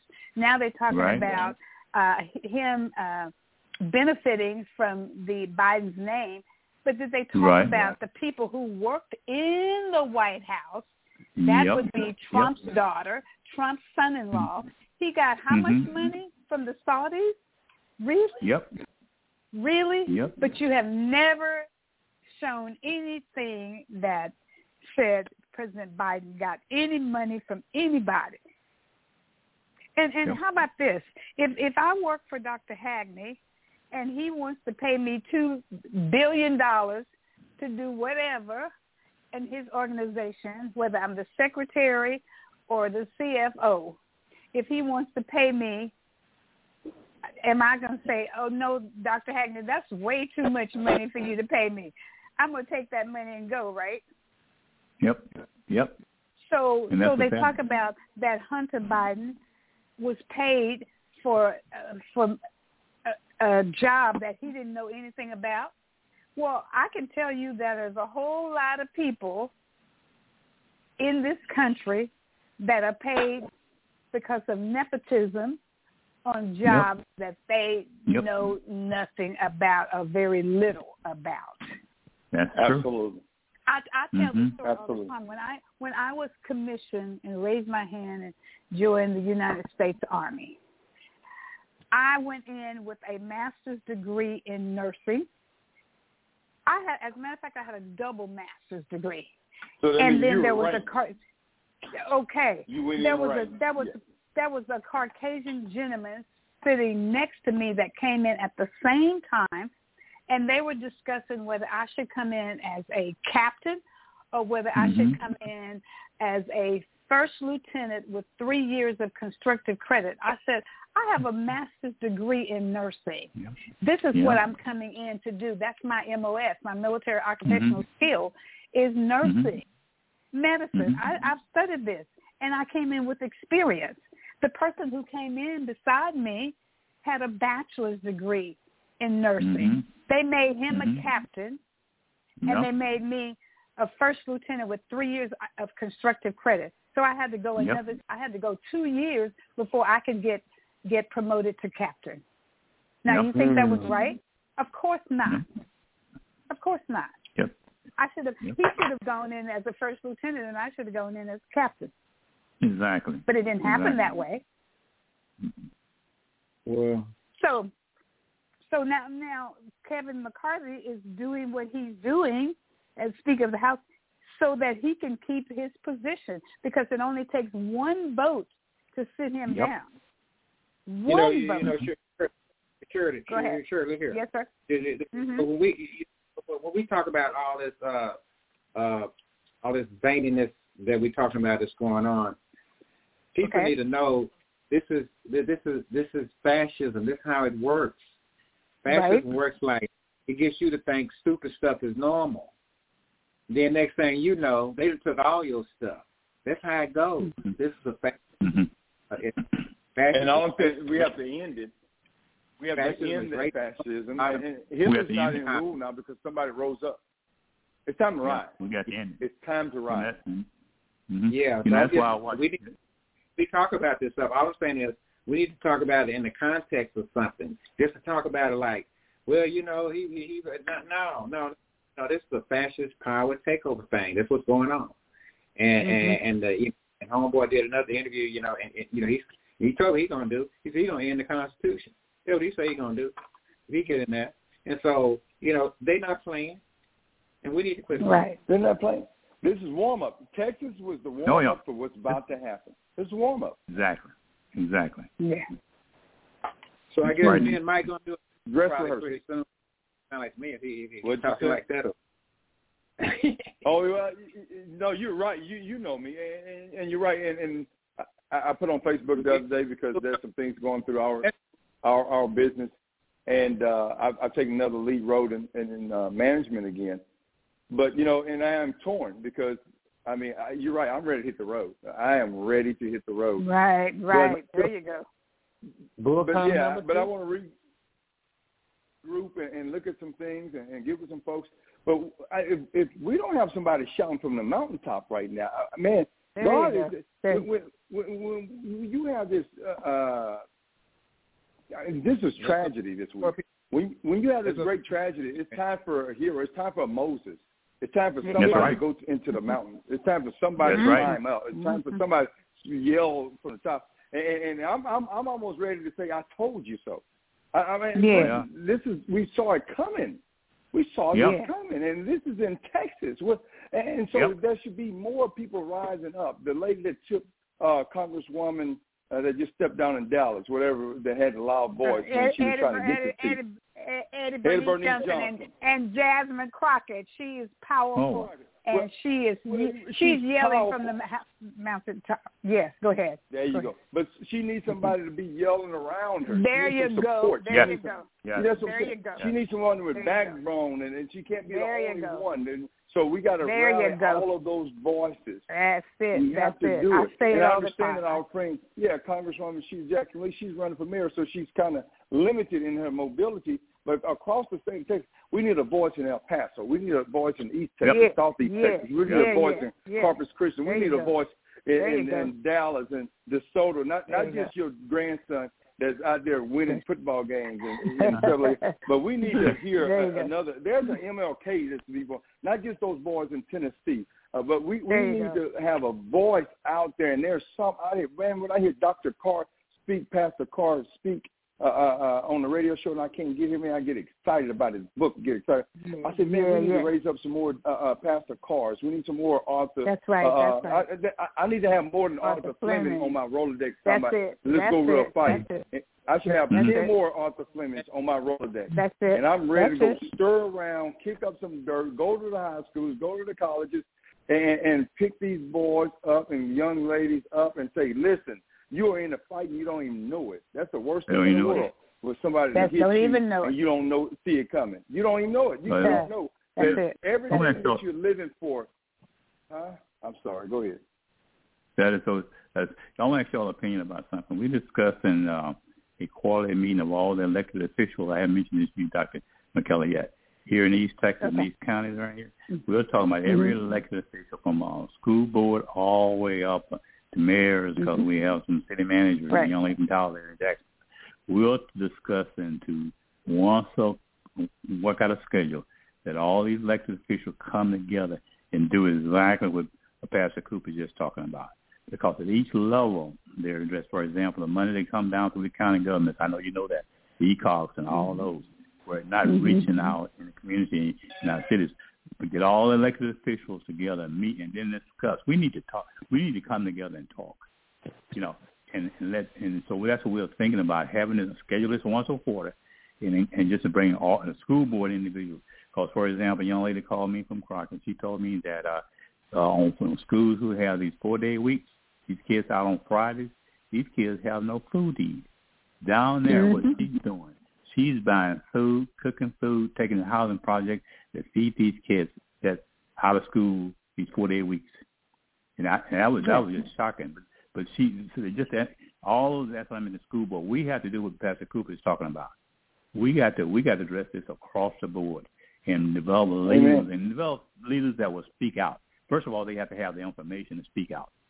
Get the information, then have them speak out across Texas. Well, I don't know if you guys know this or not, but I served as the national president for the National Association for the Advancement of Young Children, Early Childhood Education Children.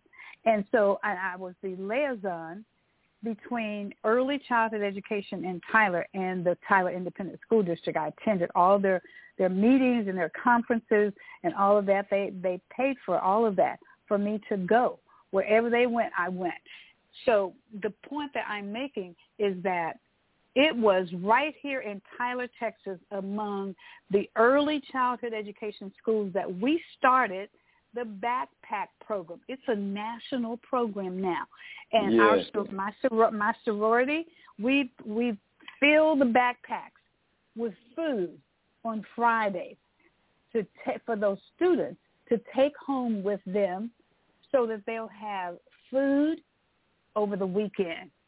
And we did that back then, and they have started, and it caught on all across America. And that is the program that they're doing now. And so I'm not sure who the organization is that you're talking about, Dr. Hadney, but it's a program that's around the United States of America, because you're right. These kiddos have no food, even when they were going home on Friday, even when they had the 5-day school program. And that's why we started the program in the early childhood education program, because we had those welfare to work mothers who brought their children to our schools while they went to Tyler Junior College to get their education. So we prepared those backpacks for those kiddos to take home with them. And that was throughout all the early childhood education schools in Tyler. And then now it's all over everywhere. It's a most needed program. So hopefully the young lady knows I'm meeting with her on the 14th program. of next month. Yeah, I'm meeting with her on the 14th of next month. I want to mention that program to her, Because it's Please information. do. She just needs information. Yeah. So, yes, definitely. That's right. I'm thankful that That's you right. mentioned that program. That's going to be a program I'm going to mention to her. Okay. So that's another thing. A lot of information out there. The left hand doesn't tell the right hand That's what's going on. it. That's another. We need to come together, blame things, and talk and share information. If you know information, share the information with someone else. And that's why we have to have the pastors and preachers, because that's where black people got their information from, out of their churches. And then if you have a church you have a church bulletin, you have a church website, all of this kind of information. We get notices all the time from the community of what is going on in the community, and we put it up on our big screen, and then they announce it, and then they type it up in the bulletin. They make sure that if you don't get it one way, you get it another way. So there's three ways that you can actually get that, but it's always announced, doing announcements, and they put it on the screen so that people can read it and see it. And so that's what we just have to make sure that organizations get the information, especially government organizations, get the information out to our churches. Go ahead. Amen. No, that's exactly right. And then we have to call people like Pastor Carl Sherman and then bring his boat and call him on the carpet and call him and say, what is this? What are we doing here? What message are we sending? How many people have you reached back? We need to make these senators like our friend and Senator Boris Miles and what's the other one in Dallas up there?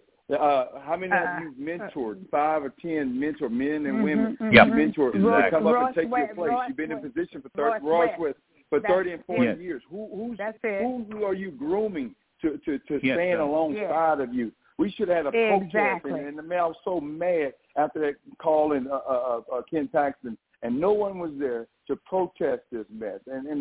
So we're just sleeping through the night, sleeping through the day, and sleeping through this, and watching them dress rehearsal for what's about to happen with the president. Because how can you be indicted, found guilty, and yet getting ready to get off and become the next president of the United States? There you go. Again. It's amazing. Amazing. And no one's rattled. No one's upset. No one's frustrated. No one. I want to hear tension. I want to hear brawling. I want to hear fingernails scraping on the wall. I want someone upset. And then we go back and do the homework, come back and as intelligent as we are, and fight the good fight in every area. That's from city council to mayors to judges to everything else.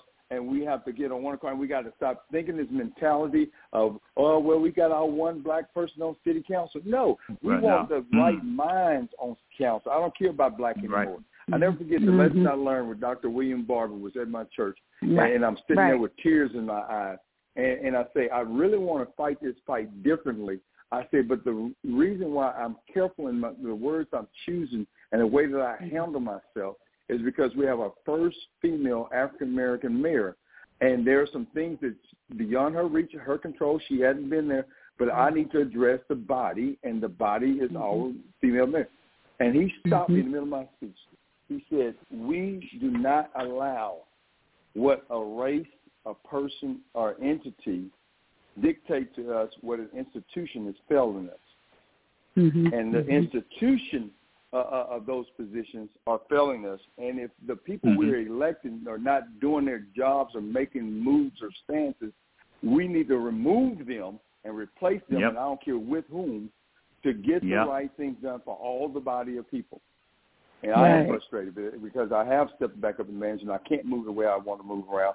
But it is time to call out a clarion call, sound the alarm, let people know that we will not allow this on our watch.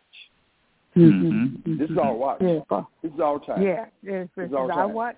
That's it. This is our watch. Exactly correct. So we have blood on our hands, and we have to teach these young people. I just got to phone myself. What did you say, Arthur? I said we will not allow this fascism on our watch. There you go. That's fine. Use the word fascism. But at the same time, I don't think that word stirs up people anymore. I don't think it stirs up people anymore. We got to figure out a way to stir people. I want you to be uncomfortable after I preach. I tell you, I preach so hard. I want to lose 2 members.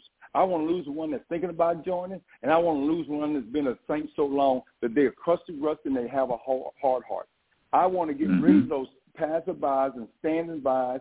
I want some folks that's out there making mistakes, talking about I tried to get someone saved, and I told them to plead the blood of the lamb, and they cut a lamb open. I'm going, oh, baby, you don't need to do that physical stuff anymore. All you have to do is say the word and speak to your mountain. I need somebody that's going to stand with me and walk around the Capitol 7 more times. We did it last 3 years ago. We need to do it again. We got to walk around that Capitol until those spiritual warfare walls fall down. Matter of fact, you really want to make me mad and excited? I walk around that Capitol and watch those walls and stand up there fall down, because God would not allow injustice anywhere that he goes. That's true. That's it. Praise God. That's true. You're going to do Jericho. I'm going to do Jericho. That was a Sunday school lesson. That was Sunday school lesson last week. Yes, sir. We're doing Jericho. Watch it. 6 days, one time each day. And they're going to make me take a week's vacation, because I'll walk around that campus if I have to do it by myself. One time for 6 days, and then on the 7th day, we go around 7 times. And we're going to sing again in the Capitol wall. That sounds like Bull Connor 2.0. That sounds like 2.0. Bull Connor 2.0. Yes, sir. It's time. It's time. I got vacation time. They can't stop. They can't take that. They can't take my vacation time. And take Y'all it better away get ready. from you.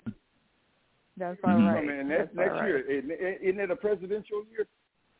It is. 2024 is the presidential year. 2024. Get ready. This spring, we got to have to go back, Bull Connor 2.0. I want to see senators. I want to see pastors. I want to see everybody come together like we did before. I want to see us stay out there 7 days. 7 full days. We want to have kumbaya. We want to have organizational protests. We want folks to get arrested for what is right. We want folks to go and protest against the senators and representatives, and we want to check how they voted, and we want to oust people that think that they have the right to a seat. Hey, Mike. Go ahead. Mike. You said how many days? How many days? 7 days. And where we gonna be? Let me help you out with something else too. 7 in Hebrew is the number for completion. Then you got the 8th day. So you have to, this is what people don't understand. God rested on the 7th day, but he got back up on the 8th day, the new beginning, which is the number 8. So we want to have a new beginning of the voice of moral authority, but we have to do something about it, and we can't stand idly by. And I don't need to run for an office for us to do that kind of stuff. We have to do that. Where we're going to be for these 7 days? That's what I'm asking. We're going to be in Austin, Texas, at the Capitol. We're going to be somewhere. We're going to have hotel rooms. We're going to be walking around. We're going to protest. We're going to have training meetings, how to train young pastors, how to be leaders in their community. This doesn't mean that you have to be a Democrat or Republican. It just means that you have to open your mouth. God has given you a mouth. He has given you something to sound the alarm. He has given you charisma. He has given you intellect. He has given you all of these things. You may not have a PhD. You may not have an honorary doctorate, but you have a mouth and you have a voice. And you have more than 5 people that are standing behind you calling you pastor. I need you to call somebody. All right. Amen. That's what's needed. I mean, they woke me up this week. They woke me up this week with that. They got enough churches in Austin to make that happen. 7 days. Yeah, they got enough churches in Austin to make that happen. 7 days. And listen, I don't want a revival where we're going to somebody's church and we're going to have a good church. No. I want them to be. I want MSNBC news out there. I want CNN news out there. I want them. They think we had 5,000 people before. And watch this. It doesn't take a Dr. William Barber. It doesn't take a Reverend. These folks are retiring and moving on. It takes us, the body of Christ. It takes us, many members for one body. It takes us to get these women. Watch this. You want to have a good old-fashioned good time? Go and get these evangelists that's women. They'll stir something up. Boy, I want an anointed woman to start praying and opening it up. See, that's one thing we messed around with. We only had a couple of women that was involved with that 5,000 folks that showed up there. We want more female voices because something is about the woman of God. Deborah, look at the judge. She told Barack, she said, Barack, man, you're supposed to be doing this stuff. And she said, move out the way, boy, I got this, don't worry about it. Until you learn, she didn't dismiss it. She said, let me show you what you should be doing. So we want anointed women on purpose to lead this parade. Oh, yes. Yes, that's necessary. Wow. He's riled up tonight. That's what's needed. He's making up for being missing in action. Yes. Hey, everybody all fired up. I'm gonna go ahead and somebody let's go to Con 2.0 next year, huh? Is that what this is? It's gotta be. We have to sound along. We have to warn the folks that destruction is coming, is on the way. We have to let them know. We have to let them know. And if we don't let them know, then it's on us. It is on us. They ask me about they say, "Have you given up the politics? Have you?" I have given up vacation. Hey, Mike. Hey, Mike. Yes or no? Go Con 2.0. What you got? Yes, absolutely. That's part of sounding the alarm. You got to do it again. 2.0 because it's the second version of it. Because you get that machine gun going. I was going to be clear. You got to, man. 2.0 squared. 2.0 squared, because this is the second time we have to do it, because they didn't hear us the first time. We have to sound the alarm. Oh, they heard it. That's why we sound the alarm. Yeah. But we have to let them know that they're on purpose. Right. Let me ask you guys something. So do you see, switching gears back to Carl Sherman, do you see a transition from when he was mayor of DeSoto up until when now he has become the House of Reps for the state of Texas? Do you see a difference? For me? Oh, well. That's an Arthur answer. Arthur has to answer that. But to me, actually, because I know him more intimately than you guys do, actually he's the same guy. As they say, as Denny Green say, he is who I thought he was. I like the way you say that. I have heard it like that before. So how did he get elected? How did he get elected? How did he get elected as a state representative? They like him in DeSoto and Boston. He's in the DeSoto area. He's in Red Oak and Wilma Hutchins and Midlothian and Glen Heights, the black community, Balk Springs and Sarah, all down in there. He's my kid's representative because they live in Red Oak. Where is that community up there? Where's the black community up there in that area that been there historical, but they have problem running water, fresh water? Is that? No. Fair Park. Is it Fair Park? I think it might be Fair Park. No, you're talking about Fan Branch. Oh, yeah. Fan Branch. Oh, yeah, they didn't have running water. 9,000 people. I know where is that whose district is that in? Well, that's in Dallas County. What's the name of the city? That doesn't tell him who the representative is. Who's the black representative coming in? Well, on the commission level, it's I think it's like John Wiley Price. What's the name of the city again, Mr. Arthur? Fan Branch. Can you spell? Can you spell that? I don't know what you're saying. Sand, S-A-N-D branch. Oh, Sand branch. Sand branch, okay. yeah. So that was one of the. That's part of that. 20 minutes from Dallas. Yeah, it's like a Superfund site, sort of. But anyway, they've tried. They did different. We thought we had a deal with, the county offered them some money, and but it wasn't really enough for them to leave and do anything. So they, and most of them people are getting sick over there and all that stuff. So you know what? Years of contamination. And what is it near? I don't know where. I remember hearing about. Oh, that's southeast. That's southeast Dallas. Okay. Yeah. And how many miles? 20. I read it. 20 miles. Okay. So again, like I said, so they had a deal, but it wasn't really, like I said, enough for them to leave or nothing. So now what I'm saying, they talking again to see if they can come to some type of whatever. So, What did Judge Jenkins say about it? Clay Jenkins. I haven't heard him say. I haven't heard him say anything. I know that Gary Bledsoe. I know they were very involved, and Jasmine Crockett was very involved. Yeah, they're up here working on. They're up here working on it again. So I haven't really heard any. What the results have been. But I know that they are. And all black people live out there, right? Yeah. Mm-hmm. Oh yeah. Mm-hmm. So I say that but that's like those we same thing down in Baton Rouge. When they was moving the dirt from up here, the contaminated dirt from up here, they was taking it down in Baton Rouge and dumping it in a black neighborhood, taking it from a black neighborhood. Put it to a black neighborhood. We've been getting this type of environmental racism stuff for a while. Shingle Mountain. We still dealing with some of that. Some of that stuff. They done took down the original mountain.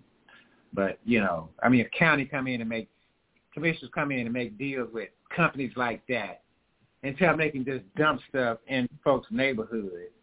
And then they don't even monitor them to see what's going on with it. And then the folks just do whatever they want. I guess out there you start paying people off. Maybe that's what the trick is. Yeah, they do that. They do that because of Washington doesn't monitor things. That's why they can do it at the local level. That's why we were talking about it earlier. Pastor Cooper's talking about. That's exactly what he's talking about. Mm-hmm. Is Jasmine Crockett is that 33? Are they in 33? That's Jasmine Crockett's district. Was that Eddie Bernice's district? Mm-hmm. Yeah, Eddie Bernice. That's it. Mm-hmm. Well, what I said again, you see that not happen with that right there, like that. I'll leave it there. Well, Jasmine Crockett it's her district. Yeah, it's her district. And on top of that, Collins in Dallas area. Yeah. Well, they're talking now, so they hadn't started. They put no action for a long time. Right. Mm-hmm. Wow, that's amazing. That's why I watch the only program on TV I watch is Gunsmoke. We need to elect some Matt Dillons as in these positions. That's a good one, Dr. Because none of this makes no sense. This wouldn't happen back, and that's why I look at Westerns. Westerns now makes sense about history. Hey, Doc. Well, they went down in the spring. They went down to the spring and got them some real good water. Yes, they were coming up out of the spring. Hey, Doc, the values guy. You know, Matt had Miss Kitty. Oh yeah. Mm-hmm. Oh yeah. But again, we need those kind of elected we have. And I told somebody the other day, what is going on in Haiti? I mean that I don't want to change the subject, but again, this is what Pastor Cooper is talking about. Mm-hmm. This is why we need to hit the street, because it's time over for this routine stuff and finding excuses and not finding excuses. Look at Haiti sitting there. I know all this money we spend elsewhere. Haiti is almost 90 miles from our coastline, and they have gangsters that controlling that island, and they are now beginning to move over to Santo Domingo and that, and they caught that big ship with all that drugs out there from Colombia. We have a U.S. military. We have, how long does it take us to go there and see those kids in Haiti and everything that's going on in Haiti? Why we allow that? I mean, we can't. Why do we sit here and allow that? And our military budget is larger than all NATO countries put together.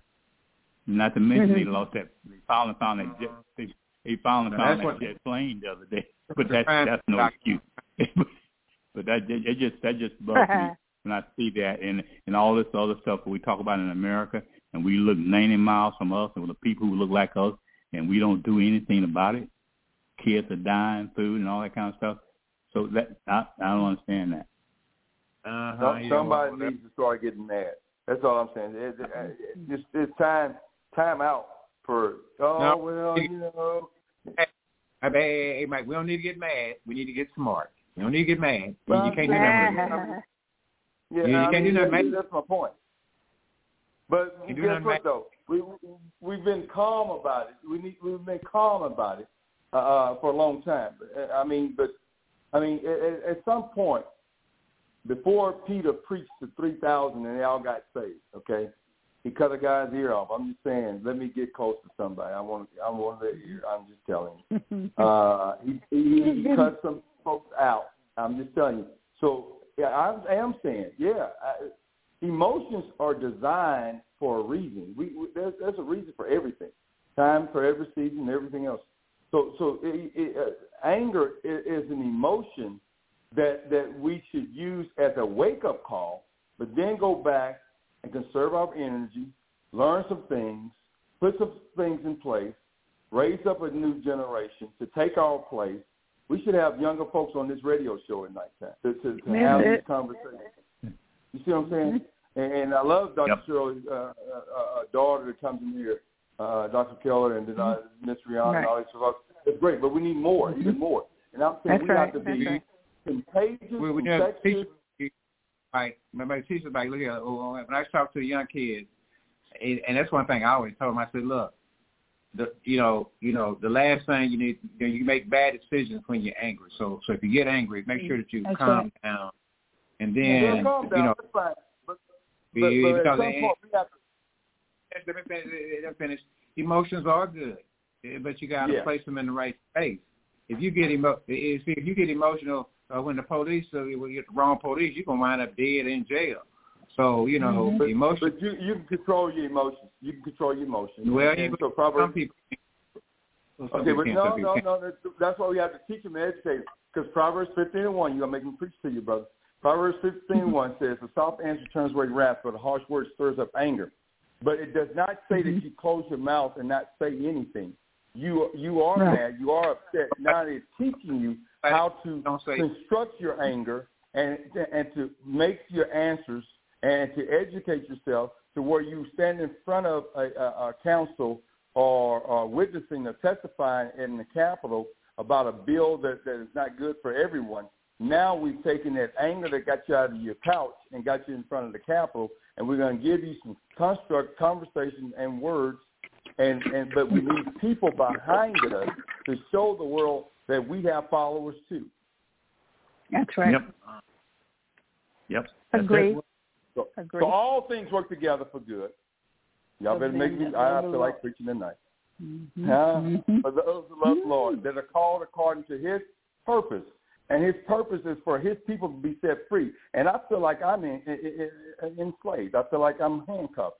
And I'm a free man, and I live pretty well. But I watch television, and I say, we're still enslaved. We've fallen back 40, 50 years. Wow. Lead, follow, get out the way. That's all I'm saying. Lead, follow, or get out the way. That's what I'm doing. And you have to have some intentional purpose and movement to do that. And emotions help render that excitement. And we need folks that either lead, follow, or get out the way. But I need you to hurry up and get out the way. I need you to hurry up and lead. I need you to hurry up and follow. Yep, exactly. I need someone that's doing things on purpose with specific purpose. They don't hear, they're going to get run over. So, hey. Well, that's fine. That's fine. Well, hey, watch this. The world has been pushed in the right direction by a small 18% anyway. If you go look at the Pope, all the stuff when it comes to studies, people that's in our nursing fields and all that stuff, it's not everybody's perfect. It's only an 18% that's called into a ministry of teaching, nursing, preaching, all of that stuff. Everybody's not doing the right thing, but it doesn't take but a few faithful. Faithful. Gideon got thousands, tens of thousands, and God cut him back to 300. 300. 300. He's more powerful. You got too many. You got too many. Yep. I want the one that's going to be vigilant. I want you to be at war. Watch it, Brother Arthur. When Gideon's army, think about what you just said, Gideon's army. Gideon didn't have passive people in an army. He had people that at some point you have to be angry that somebody stab you in the foot. You got to be ticked off that somebody is shooting at you. I want somebody to wake up and realize that they're taking aim at your children. They're taking aim at your black women that are not getting the health care that they need. They're taking aim at your income, because right now we got UAW people that's protesting right now because they're only making $19, $20, $30 an hour, and you have inflation that's gone up 40%, and they hadn't received a raise yet. I need somebody to get upset and frustrated and realize that you are in a war. Yes, that's Lord. it. That's it. Yes, I agree. Hey, Mike, we belong. We belong. Hey, we belong. I'm gonna say about, and that's good. But see, after you get me up there, like you got me up there, now you got to give me a plan. They got to give me some. You just said Bull Calling 2.0. You just said Bull Calling 2.0. The whole night we've been talking about and constructing the plan. We're going to go back and get our babies and our kids. Like I got my babies and kids. Now I'm loaded. I'm ready to go. I got a baby right now that has a master's in psychology already at the age of 27 years of age from Pepperdine University, when I didn't get mine until I was 52 years of age. So I'm going back to the plan. I'm loading up my guns right now. The Bible says that a man that has a full quiver is a rich man. That means that my seed and my grandkids and my off-seeds are going to be educated and ready to go. Our people perish for lack of knowledge. So I need someone to find some passion and get upset with me and get to marching and moving with me. And I need somebody to act like there's somebody has done them something wrong. Yes. Don't let me talk about my grandkids. Don't let me talk about my grandkids and where they are and what they're doing. That's exactly right. That's my point. And I love what Dr. McKellar says about her grandson. He has a 4.0, but he's out there on the football field. But how many people are going to come and watch him cross that stage? It's going to be his intimate family. It's going to be maybe 25, 30 people that's going to show up to watch him cross the stage, and he's going to graduate with honors. But you're going to have 10,000 people on Friday night when he's going out there to try to win another district state championship. That's it. So I need 20,000 people to show up that would watch him go across the football field. And I want Dr. Shirley McKellar to say, hey, we're going to go pick up my grandson that got all these people watching him and cheering him on. I need them to watch him and cheer him on when we go up to the Capitol. I want teenagers and young people to be up there at this time. Because they're not quiet in the stadium, are they?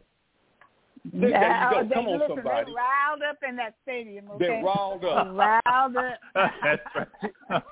Man, here in Southeast Texas, we had you got Monday morning quarterbacks sitting out there running the game back behind.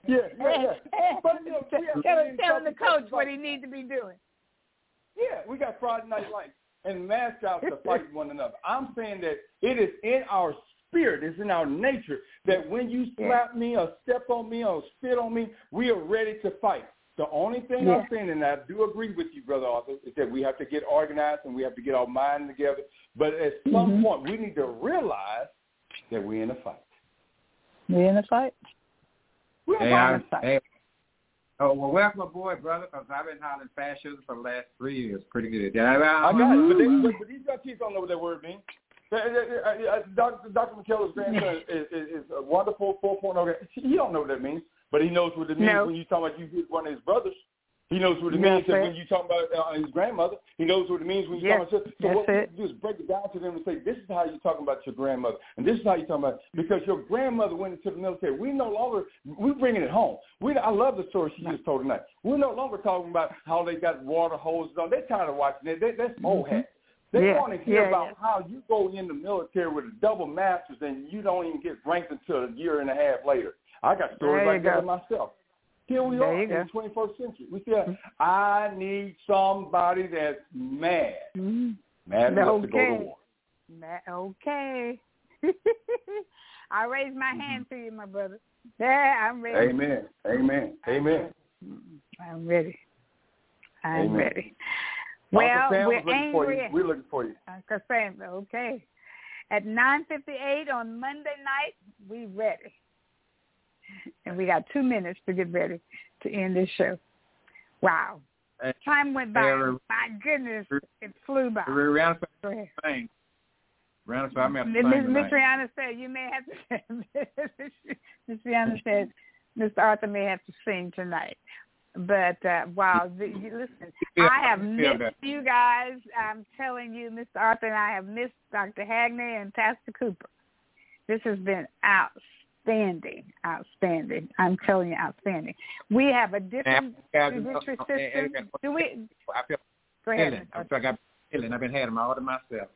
Yes, he has. Yes, he has. Well, I tell you what, it just looks like we have two different judiciary systems in our country, because we have Trump and we're going to see what happens with that, because this guy will say one thing and in the same sentence he'll say totally opposite.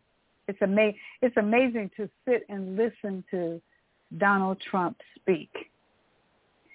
Let me tell you what, he convicts himself all in one sentence. Yeah. But at any rate, we'll stand by. It's 10 o'clock, guys. I'm sorry we got to go.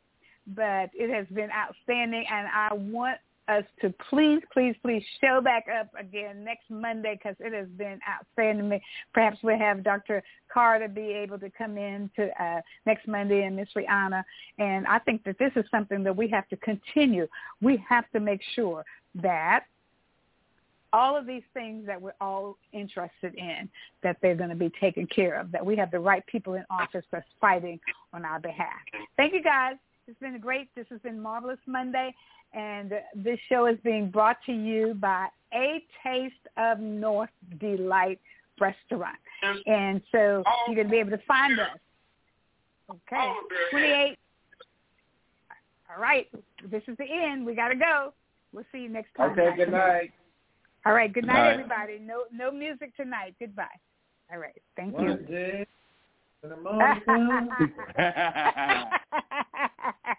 Go ahead, Mr. Arthur. Talk to you soon. Don't forget, make a donation to Texas College, $18.49. They've been in existence all of these years, so don't forget. We'll see you next time. Bye for now. All right. Good seeing you, fellas. Holla. Good night. Good night. Good night, everybody.